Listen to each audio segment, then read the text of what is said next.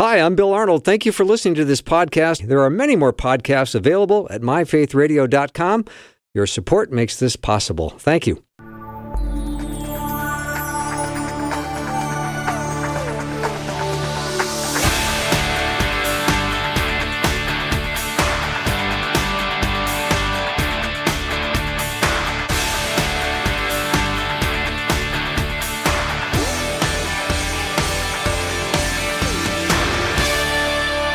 And a warm welcome to the afternoon show. I'm Bill Arnold, and it is a continue of Guide Talk, or Guys Who Talk. That is going to be what we got planned for the next 30 minutes, and then Joe Dallas is going to join me at 5:30, so you don't want to miss any of this hour. We've got some great questions that have come in that we got in the last hour that we haven't addressed yet, but we're going to get to them starting right now. Okay, here we go. Oh, my power panel, by the way, is still the same from last hour, Jeff Verdorn and Tom Parrish. We're glad they're here. They will answer your question, 877-933-2484. All right.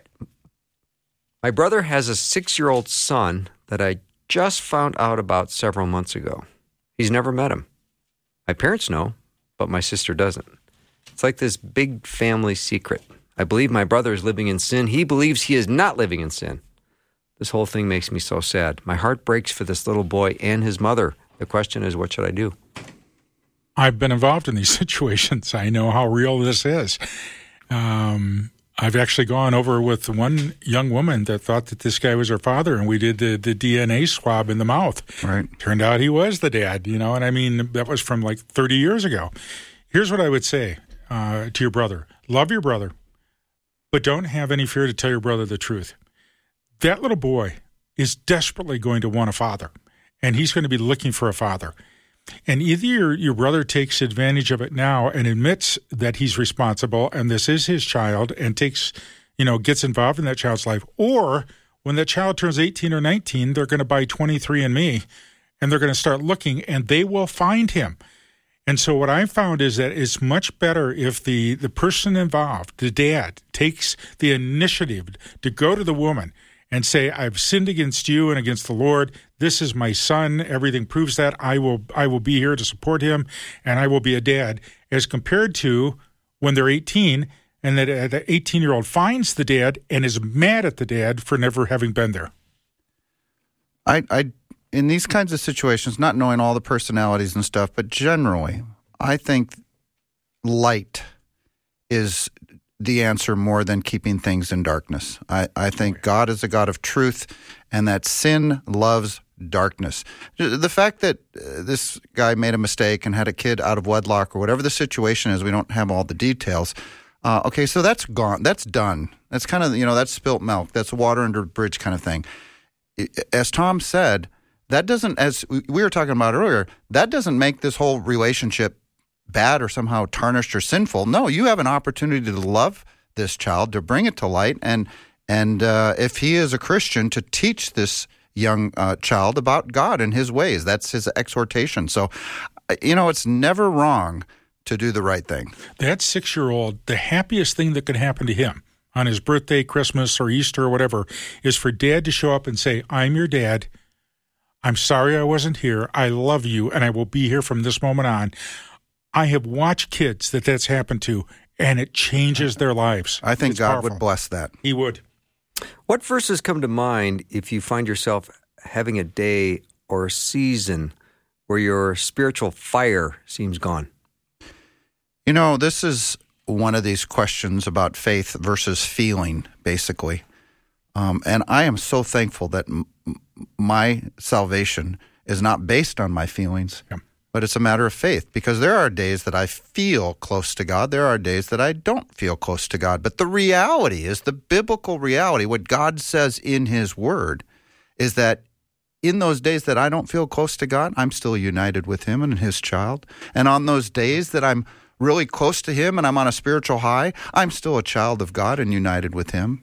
So it's not dependent about how I feel, thankfully. Well, it's kind of like marriage.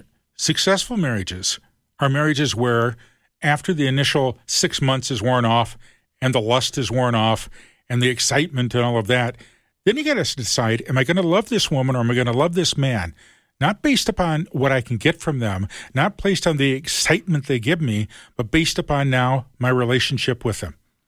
And they are my family. This is my bride. We're one flesh. The same with the Lord. You go by the word and what it says about his attitude toward you, whether you feel like it or not, but you act on it, whether you feel like it or not, because of what he said.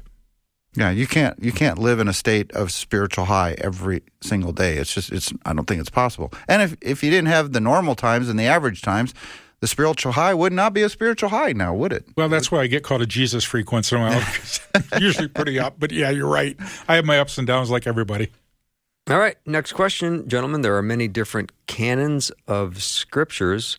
So how do we know for certain that ours is the right one and we are not missing any God-breathed words?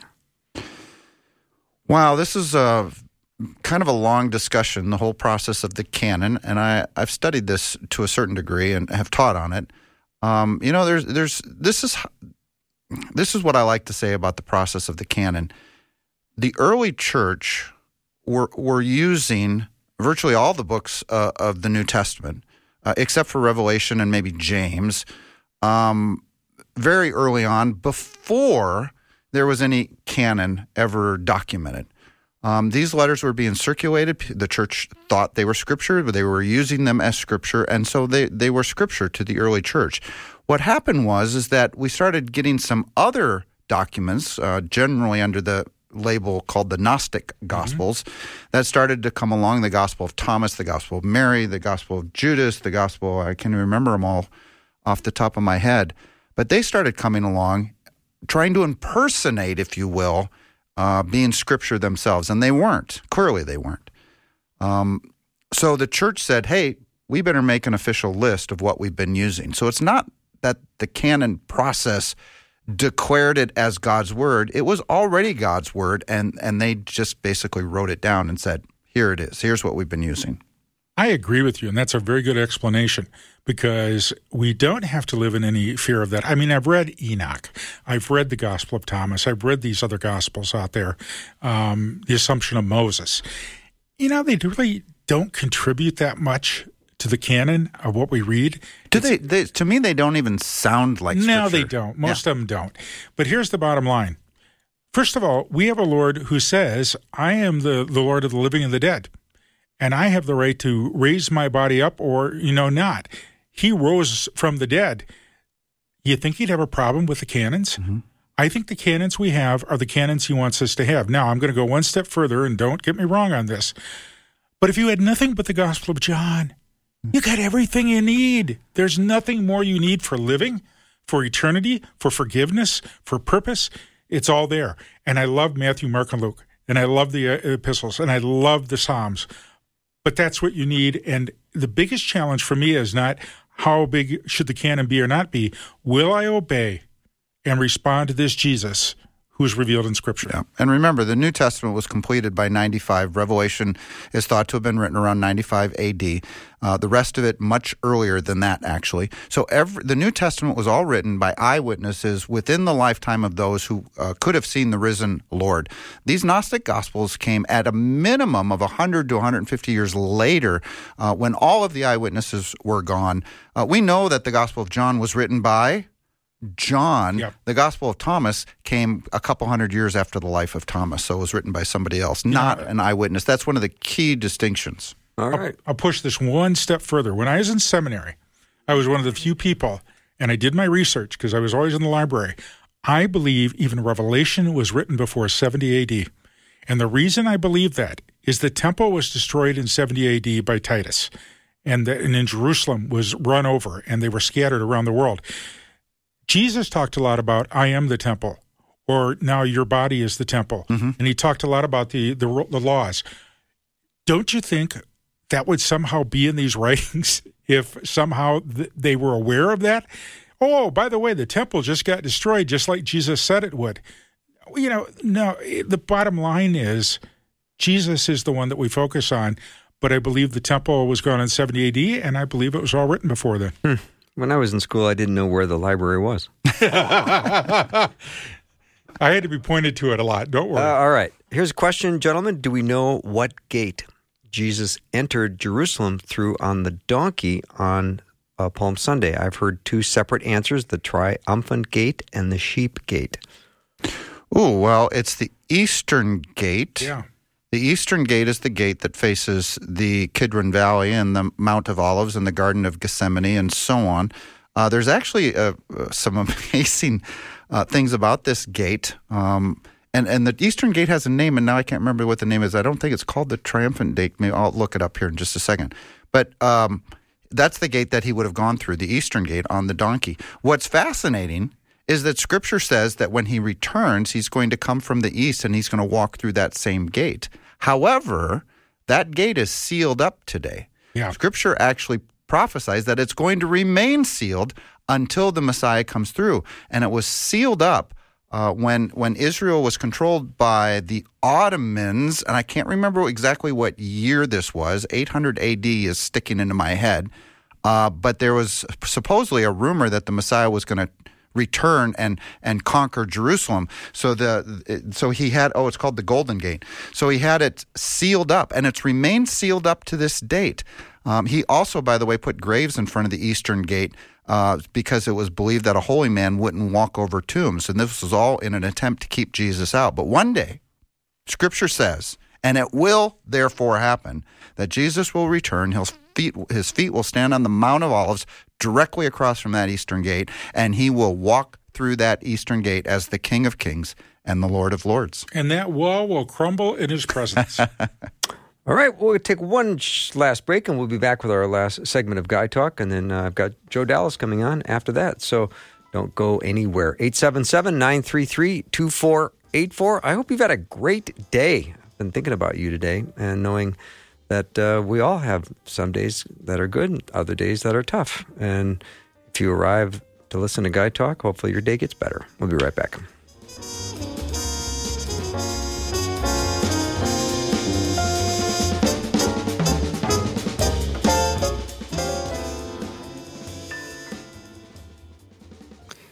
Hi there and welcome. If you are a new listener, we want to officially welcome you with a free welcome packet gift.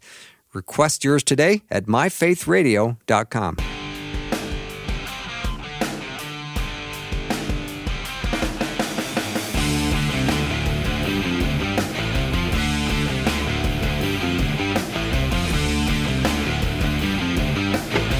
Welcome back to Guy Talk. Great questions coming in today. Really good questions.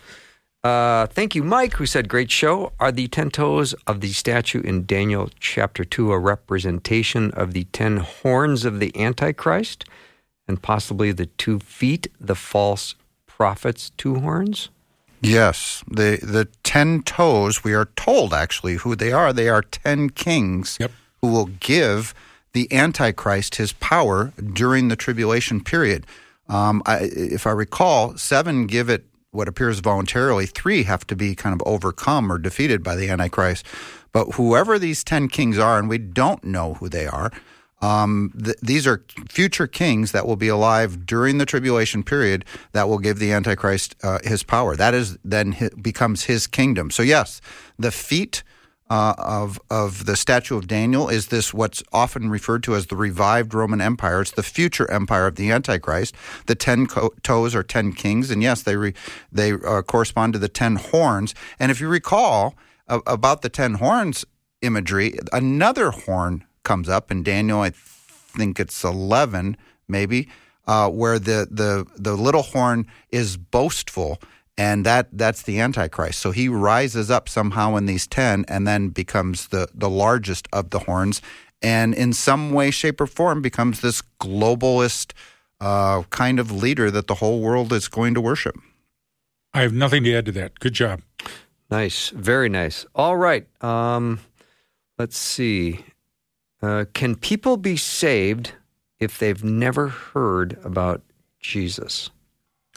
Well, Paul talks in Romans about the fact that, what they have has been revealed to them through nature, and that, that the Lord is eminently just. If somebody has never heard about Jesus or the gospel, the Lord will deal with them still based upon what Jesus has done by his shed blood, but he will deal with them on what they knew. Now, we might say, then why should we take the gospel into all the world? Very simply, when I was in Bangladesh, the Muslim men there who had come to Christ, I said, is it worth it to know Jesus, but have your family reject you, have people beat you, have people, literally you don't have a job? And they looked at me like, what's wrong with you? And they said, well, of course. We now have forgiveness and freedom, and we know we're going to heaven when we die. So even those that don't hear desperately want that inner peace. And the Lord wants to give that to them, and that's why we're told to take the gospel into the whole world. This is kind of the guy in the Amazon question, right? I've you guys have probably come across this question as well, where you're talking about salvation. Scripture says is found in no one else but the name of Jesus. Acts says there's no other name under heaven and earth by which men can be saved. Paul writes to Timothy, there's one mediator between God and man, and that is the person of Jesus Christ. Jesus himself said, I am the way, the truth, and the life. No one comes to the Father but by me. So what about the guy in the Amazon who's never heard of Jesus? And as you were saying, God has given us general revelation. Sure. Theologians call it general revelation, basically creation. All creation declares God's glory so that man is without excuse. Man should be able to open up his eyes, look at the creation that he sees around them, and know that there is a creator. Just as if you were to look at a painting, you know inherently that there was a painter of that painting. So too, God says when you look at creation, man should know there's a creator. And in some way, shape, or form, Jeremiah 29 says that when you seek the Lord, you will find him if you seek him with all of your heart. If you're anywhere on this planet and you seek the God of creation, yes, I think you will find him. Yes. All right, here's a question. How would you men encourage young men to flee youthful lusts when pornography and computers are so easily accessible, and what are scriptures to think on relating to this subject? Now, if I can just interject one other thing. I saw this, a friend of mine sent me this last week, and it was a list of the number of years it took each product to gain 50 million users.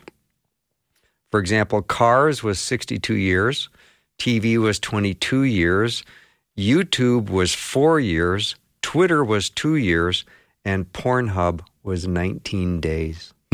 Sure. To get 50 million users. AI was about a day, and it had 50, artificial intelligence, some of the chat GPT and stuff. I think it was about a day or two, and it was at 50 million users. But look, there's nothing new under the sun. It doesn't matter if the temptation is coming to you on a phone or a screen or a TV or a theater screen or by a young lady who was washing herself down from David's castle, from his house, and he saw Bathsheba. It really doesn't matter. There's nothing new under the sun. There's no temptation that sees you except which is common to man. So the temptation is always there.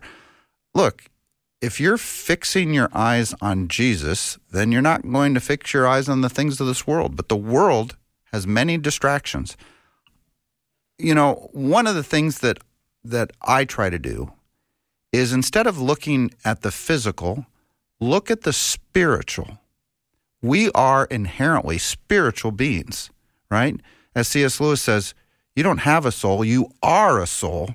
You have a body. And if we start seeing people's souls, right, maybe the physical won't be so tempting, but you might think, is that person saved? Do they know Christ? How can I help them grow in faith? Those kinds of questions. I have 2 granddaughters, and I don't think I have 5 grandsons. So when I had the 2 granddaughters, believe me, it hit me even harder, because suddenly I thought, who's going to be looking at them? What's going to happen to their life?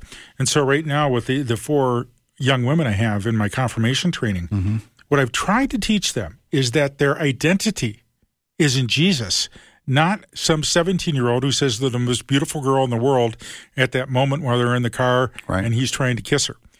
The identity comes from Jesus. And here's 2 things I wish. I wish the young men would do exactly what you said, Jeff, and get Jesus in their mind and begin to look at people through the filter of Jesus. So they begin to look at, if they put Jesus between them and that woman, believe me, it'll change the way they look at them. It's when Jesus is out of the picture it's a problem. The other thing is we have to pray for the young women who seem to find too much of their identity in doing these kind of things because there are millions of women involved. I'm not blaming anybody. I'm just saying without Jesus, it's easy to get trapped in that stuff because it's so much a part of our nature. And the only way to make your Jesus eyes to see the world through that lens is to study the Word of God. It is. And we have a deficit of understanding of the Word of God in this country. And as we have kicked God out, as Scripture has been less known and less valued and less understood and less studied in this country, well, I mean, just look at where our country is going. I think there's a root cause to all of our problems. And in the end, it is a spiritual problem. We are kicking God out and we are realizing the consequences. All right. Go ahead, Tom. I would love to see every pastor in this country get in the pulpit on Sunday morning or into Sunday school class and start with asking, how have you seen Jesus this week? How has Jesus touched your life? How has Jesus kept you from getting in trouble? What divine appointments have you had? Because I think most of us don't know how to look. We need to be taught how to look, and when we learn how to look for Jesus in these situations, believe me, he wants to step in during those times of temptation to help us. He doesn't leave us abandoned, but most of us don't know what that means or how to look. Okay, 3 minutes. Each of you are going to get a question here. I'm starting with you, Tom Parrish.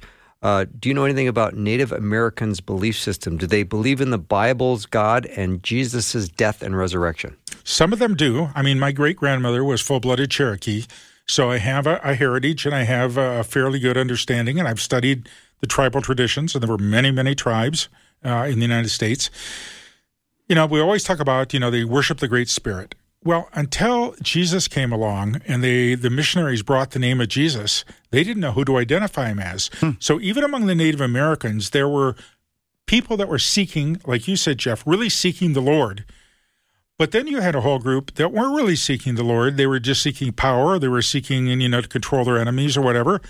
And that's lost. Native American spirituality is no better than knowing the name of Jesus and serving him.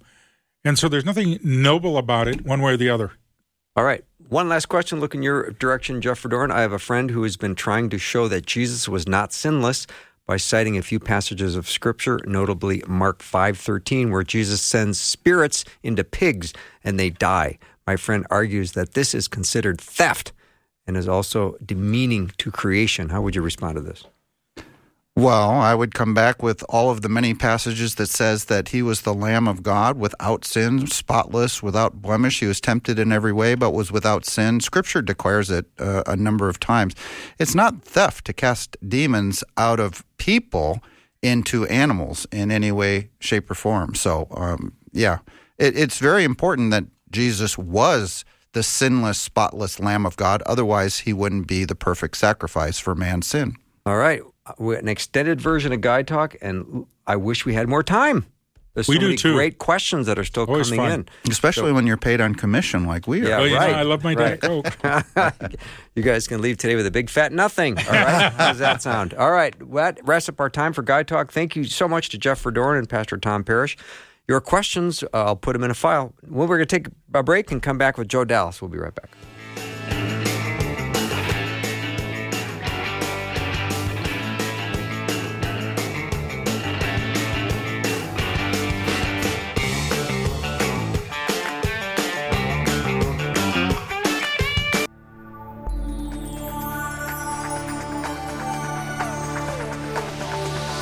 It's the afternoon show with Bill Arnold. Prime time, drive time. Let's get it started. Jump in your car. What's for dinner? It's the afternoon show with Bill Arnold. And a warm welcome to the afternoon show. Isn't the Lord good to me? The Lord is good to me because I just concluded a rousing 90 minutes of Guide Talk with my guest, Jeff Verdorn, and Pastor Tom Parrish. And I was looking forward to welcoming Joe Dallas to the show. And all of a sudden, no Joe Dallas. And wouldn't you know it, the Guide Talk guys are still in the studio. We haven't left. You haven't left. So thank you for that. So You bet. I guess we're having our ultimate 2-hour Guide Talk marathon today. Have we ever done 2 hours? No, but it's about time. Yeah. Yeah. It always goes so fast. Yeah. So I still have questions from the last 90 minutes. So Good. we can start with those. And because we're going to take a few more of your questions, send them over if you like. And if you're wondering what kind of questions you can send over, really anything. The Bible, something you learned in church or a Bible study, or something that is going on in your life that you would like some help with, anything is fine. 877-933-2484. All right, here's a question, guys. How would you describe the difference between your soul and spirit? Your soul and spirit. Paul talks about one, we have to kind of look at the theological discussion of, are we a two-part being or a three-part being? Scripture indicates that, as Paul says, that may your whole body, soul, and spirit be kept blameless before the coming of the Lord. So your body is the Greek soma. It's the physical part of you. Your soul is your suke in the Greek. It's your mind, your will, emotion, memory. And your spirit, that pneuma part of you, is the spiritual part of you that in the garden was alive and united with God. But then Adam sinned and died that day, and he died spiritually that day and became spiritually dead or separated from God. And now when we believe and are saved, our spirit becomes alive once again. As Jesus told Nicodemus in John chapter 3, you are born again. So your spirit becomes alive or united with God. So the soul part of you is what makes you you, your mind, will, emotion, memory. When you believe in, when you're lost, your spiritual part of you, is Scripture describes that as being dead. But when you believe and are saved, it is made alive and united with God. So there is a distinction between the immaterial part of you, the soul, and then the spiritual part of you. I can't add anything to that, Jeff. You've really covered the basis. That's good. All right. There are great people of God who started well, but at the end they went astray. Example of King Solomon. Do we think King Solomon will go to heaven? I can't judge, but I'm not real happy with where he wound up. But that part I don't know. It doesn't look good when you read about him and his wives and building temples to Shamash and Molech. But again, that's up to the Lord, not to me. This is also one of these things that are debated. Solomon, King Saul is another one who God anointed with his spirit, but then took his spirit away, and many say that he therefore was not saved. On this side of the cross, when God says he gives you the spirit, he says it will be with you forever. And therefore, I think we can conclude from Scripture that as a believer in Christ, we have assurance of salvation. Because we're saved by faith, we get the Holy Spirit, the Spirit is with us forever, and for many other New Testament reasons, we have true assurance of salvation. Now, in the Old Testament, they were still saved by faith. Yeah. Abraham believed God, and it was credited to him as righteousness. So in this question, I fall towards that they also had assurance. They didn't have assurance that the Spirit would be with them forever. They were never born again like we are born again on this side of the cross. But I think even if they didn't finish well, they are still saved by faith. So I lean on the conclusion that we're going to see Solomon in heaven, and actually even Saul in heaven. They believed God. They had faith, but they didn't finish very well. That's a different question. I'm not going to argue with that. I hope they're there too. I really don't want anybody excluded. I don't know. You and I, Jeff and Bill, the thing I appreciate about you two guys is we try to be honest with what the Word says, not with what we want it to say. And I got to look further. I don't know. And we never can really see another man's heart, let alone someone we haven't even met. No. So, I get this question a lot. My son or my father or whatever, they said they were a Christian and they walked away and now they're walking far from God. I believe Scripture says that once you're born again for all of eternity. Now, that's the doctrine. About the particular instance and that person, I can't give you an answer because I can't see their heart. All right, this next question, I have no idea who's going to answer this one. Sounds like a setup, doesn't it? It does. We're ready. All right, I thought Martin Luther believed faith plus nothing for salvation. Confused why Lutherans think you need to be baptized also to be saved? Luther was very, very strong. Remember, he was a Roman Catholic monk who never was trying to leave Catholicism. He was trying to reform the church. Baptism was already an integral part of Catholicism, even with infants. So I don't see him trying to change a whole lot there. When Luther came along, he said the problem is, and it was dealing with the indulgences, that you could get out of purgatory if you paid so much money and prayed for those that had died. And he said that's not necessary. The only thing that's necessary is faith in the Lord Jesus Christ. And the Lutheranism kind of developed out of that, but there are elements there that I don't think Luther would really have directly addressed. Where he did address it, he would say simply this. He would say that in the covenant of baptism, the Lord brings the saving grace.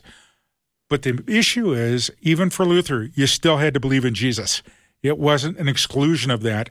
So as I tell people, because I'm Lutheran, so I baptized infants, I baptized adults. What I say at baptism, even for infants, is parents and church, it is your responsibility that as this child grows to tell them who formed this covenant with you. His name is Jesus, and they need to surrender their life to him and walk with him. I'm not a Lutheran who simply says, well, they were baptized when they were 9 days old, so no matter what they believe, they're going to heaven. No, there's always a response necessary, and that response is always with Jesus. Yeah, one of Martin Luther's main points on his thesis that he nailed to the Wittenberg door was that you are saved by faith alone, right. Not by faith plus works and how you live your life and stuff, this kind of the system that he was trying to reform in Roman Catholicism, but by faith alone, which is what Scripture declares. For example, Ephesians 2:8-9 says we are saved by grace through faith, not by works, so that no one can boast. So that was one of Luther's main points. And he had three major points. We're saved by faith alone, we're saved by Scripture alone, we're saved by grace alone.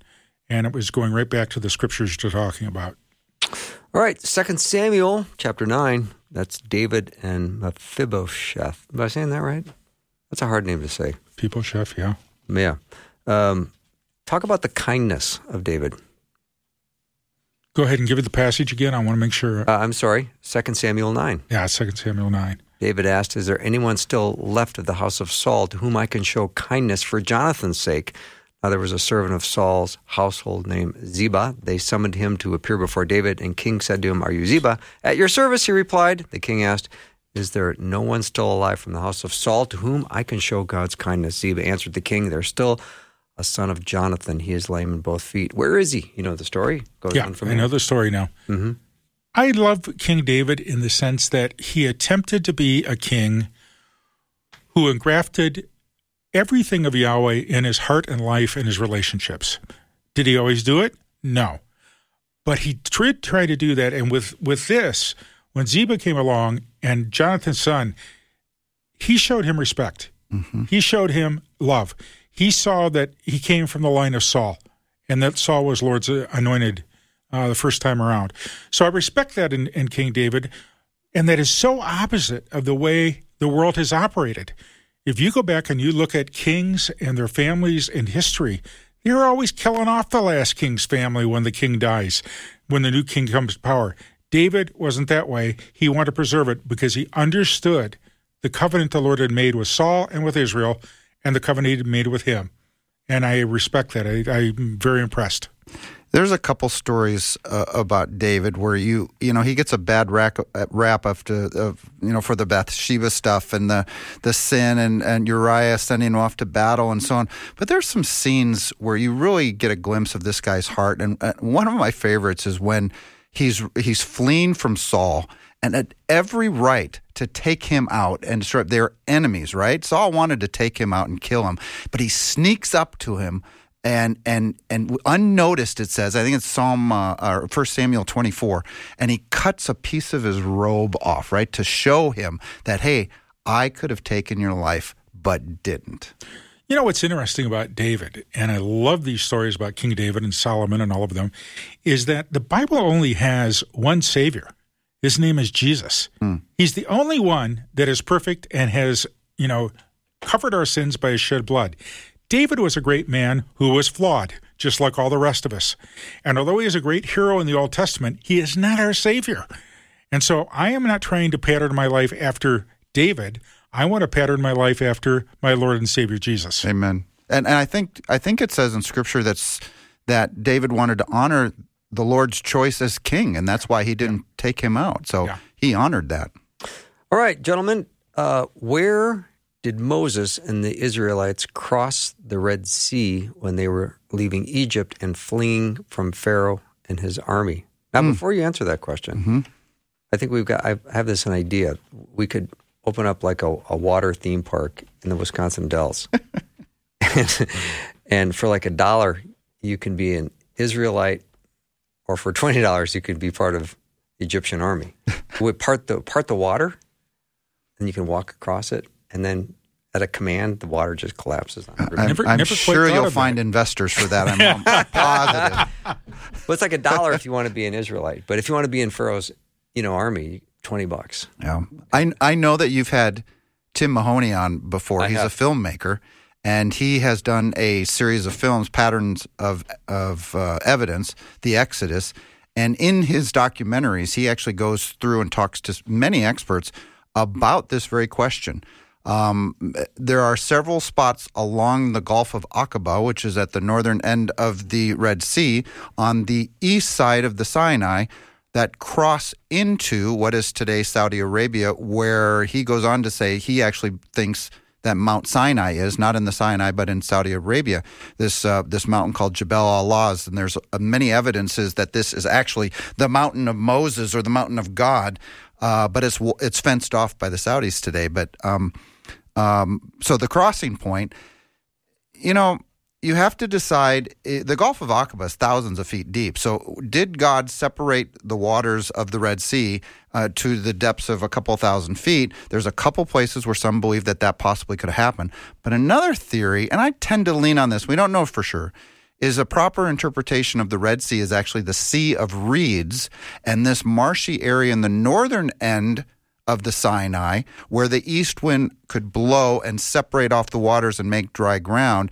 And then when the Egyptian army came, it filled back up to a depth of maybe 12 feet instead of a couple thousand feet. Seems to fit better. And I can't remember how Tim Mahoney dealt with this in his film.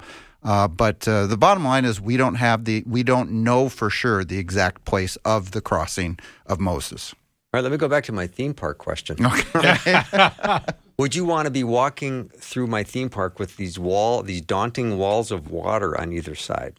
Or would you want to be walking through my theme park when the water collapses? Are you designing the park? Yeah, I'm just working on it right now. Well, I'm very distracted right now. I want to rethink that whole thing. It's good. If you get it built and people are willing to come, I'm willing to watch them go through. All right. A follow-up question to the question about the Lutherans believe that it's faith that you need to be baptized to be saved. So the follow-up is, so does the Lutheran believe that if you weren't baptized before you died, that you could still be saved if you believed? I have a friend that is Lutheran who believes that you must be baptized trying to witness to her. The truth of Lutheranism is this. We are as divided as the rest of Christianity, and I hate to say that. You got Lutherans who would say exactly that, what his friend said to him. You got other Lutherans who are saying baptism has nothing to do with it. It's by faith in Jesus Christ. There were pietistic Lutherans, Hauge Christians, or Hauge Lutherans. What does Hauge mean? Hauge was the name of one of the forefathers that came over here from Sweden and helped establish the Lutheran Church. The point is simply this. Baptism in and of itself, covenant of the Lord. I don't argue with that. I don't have any issues there. However, those children that die in the womb or those children that die before they get baptized, if that is the real prerequisite to getting into the kingdom of God, then the rest of the New Testament makes no sense since it's by the shed blood of Jesus. And for me, it's still Jesus. All right, we'll take one last break and we'll be back with more God Talk, an extended version today, double extended version. So 877-933-2484. Tom Parrish, Jeff Verdorn are my guests. Be right back.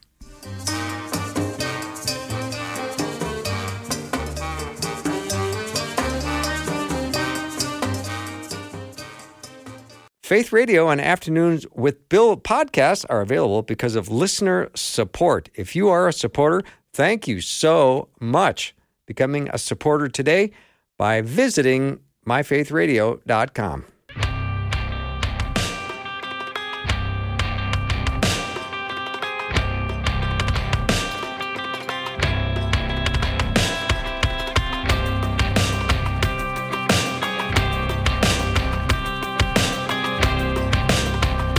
All right, we're back with Guy Talk, or Guys Who Talk. Great questions coming in. Do you think when Jesus spoke about the fig tree blossoms that this generation shall not pass away, is this fig tree Israel? This is in Matthew 24, and it's in the context, it's at the end of Jesus' description of many of the things that will happen during the tribulation period preceding his second coming.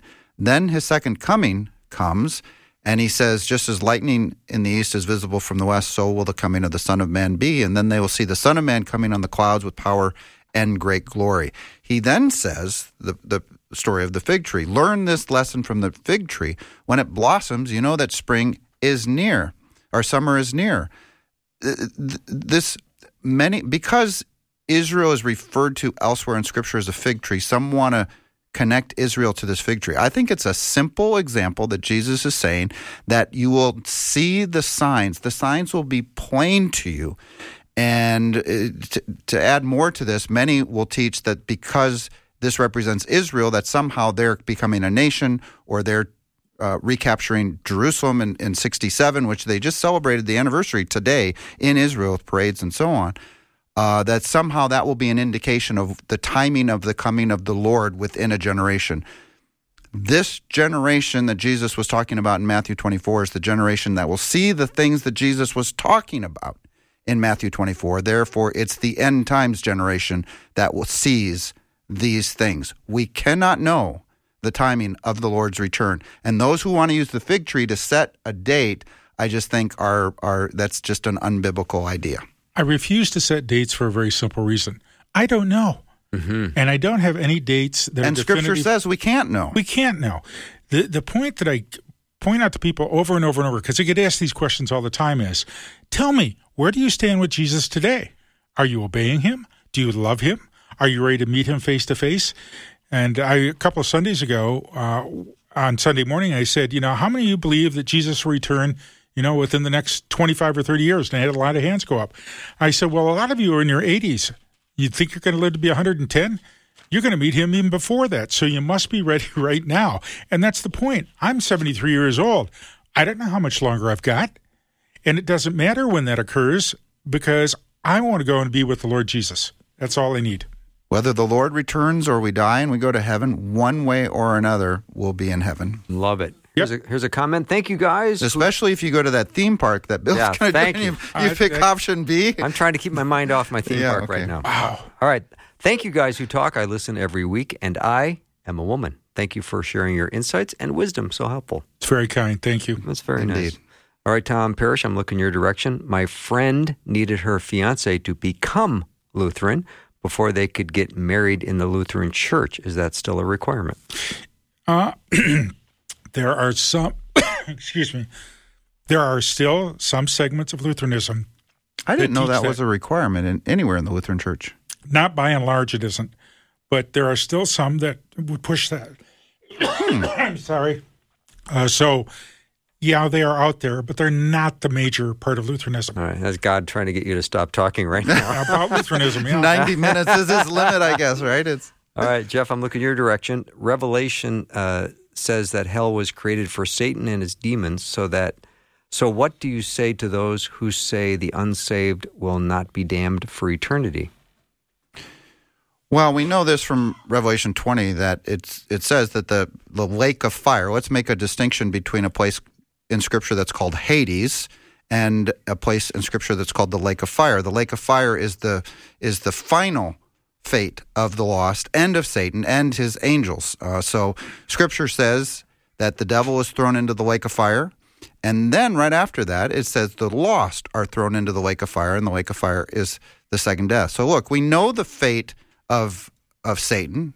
He is a defeated foe. As we read from Revelation 12, at the midpoint of the tribulation when he is thrown down, it says he knows he was enraged because he knows his time was short. And he's thrown into the lake of fire. And so are all the lost. So that's what Scripture declares very clearly.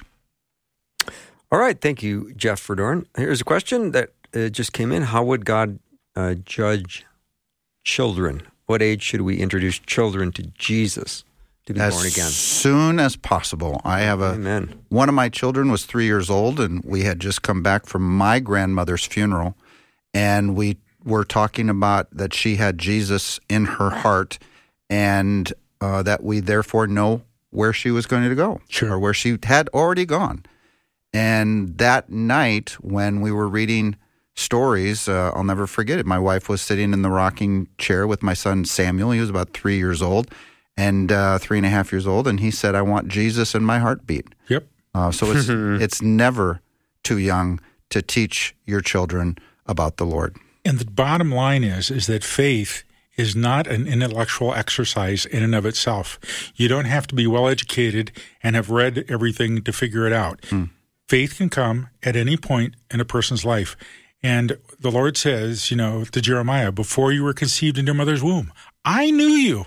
So the Lord can work at any point. I know when Jan was pregnant for our first son, I did it for all three.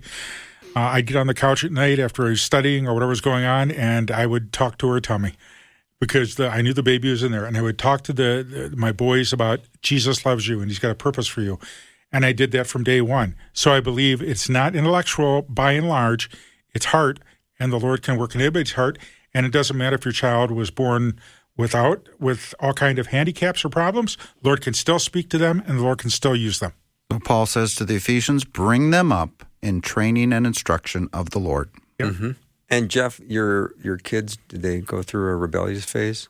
Or don't we talk about your kids on the No, they all went to Christian school. They all believed at a young age, all went to Christian school, high school, and all of them chose Christian universities to go to, and all of them believe the Lord today, and all are active in studying Scripture. And my youngest son, Sam, is active in worship and is a worship leader at our church, and they all three have a very strong faith. So they've been walking with the Lord from the earliest time that they can remember following Jesus. Yes, and there's no greater joy, as Scripture says, than knowing that your children are walking with the Lord. And so my heart is filled with joy whenever I speak of my kids. Good. And how many grandkids do your parents have?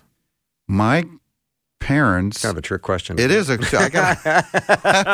Wow. I love your parents. I'm trying to think how many grandkids altogether. 6, 7. Okay. 7 grandkids. Okay. Yeah. I have 2. Does that count? No. No. Okay. No, those would be... My oldest boy now has 2 kids. They're 3 and 1. So your parents have 2 great-grandchildren. Yes, they do. Actually more. One more than that, too. So. All right. Thank you, gentlemen, for staying even longer than planned. Good to be here. We were doing a lot of fun. Extended version, and it ended up being extended times 2. It always goes quick, Bill. It really does, doesn't it? It does. And I love when the listeners, the questions today have been fantastic, haven't they? They have. Indeed. I mean, all over, all kinds of questions. Yep. These are good questions. And what I love about it forces me to think and to turn to the Scriptures. Yeah. Absolutely. Yeah. And do you guys have any final thoughts about my theme park? Well, we think you ought to get going on it pretty quickly because summer's coming. Trust me, I'm going to work right after this. I get started. No, I don't have much time for this world, Bill. Get it done so I can go through it. All right, you guys are making fun of me now, as you should be, because I'm talking foolish. All right, thank you so much for being here. 2 hours of Guy Talk, or Guys Who Talk. It's been a delight having you with me. I hope you spent part of your day listening to Faith Radio, whether it's Carmen in the Morning or Susie or any of the shows that Faith Radio offers. And I especially like it if at the end of your day, on the drive home or whatever you're doing, maybe getting dinner ready, that you tune in the afternoon show. It means a whole lot to me. I really appreciate you. I care about you. I love you. I pray for you. And I hope you have a wonderful night. Rosie and I want to say thanks and have a great night. We'll see you tomorrow.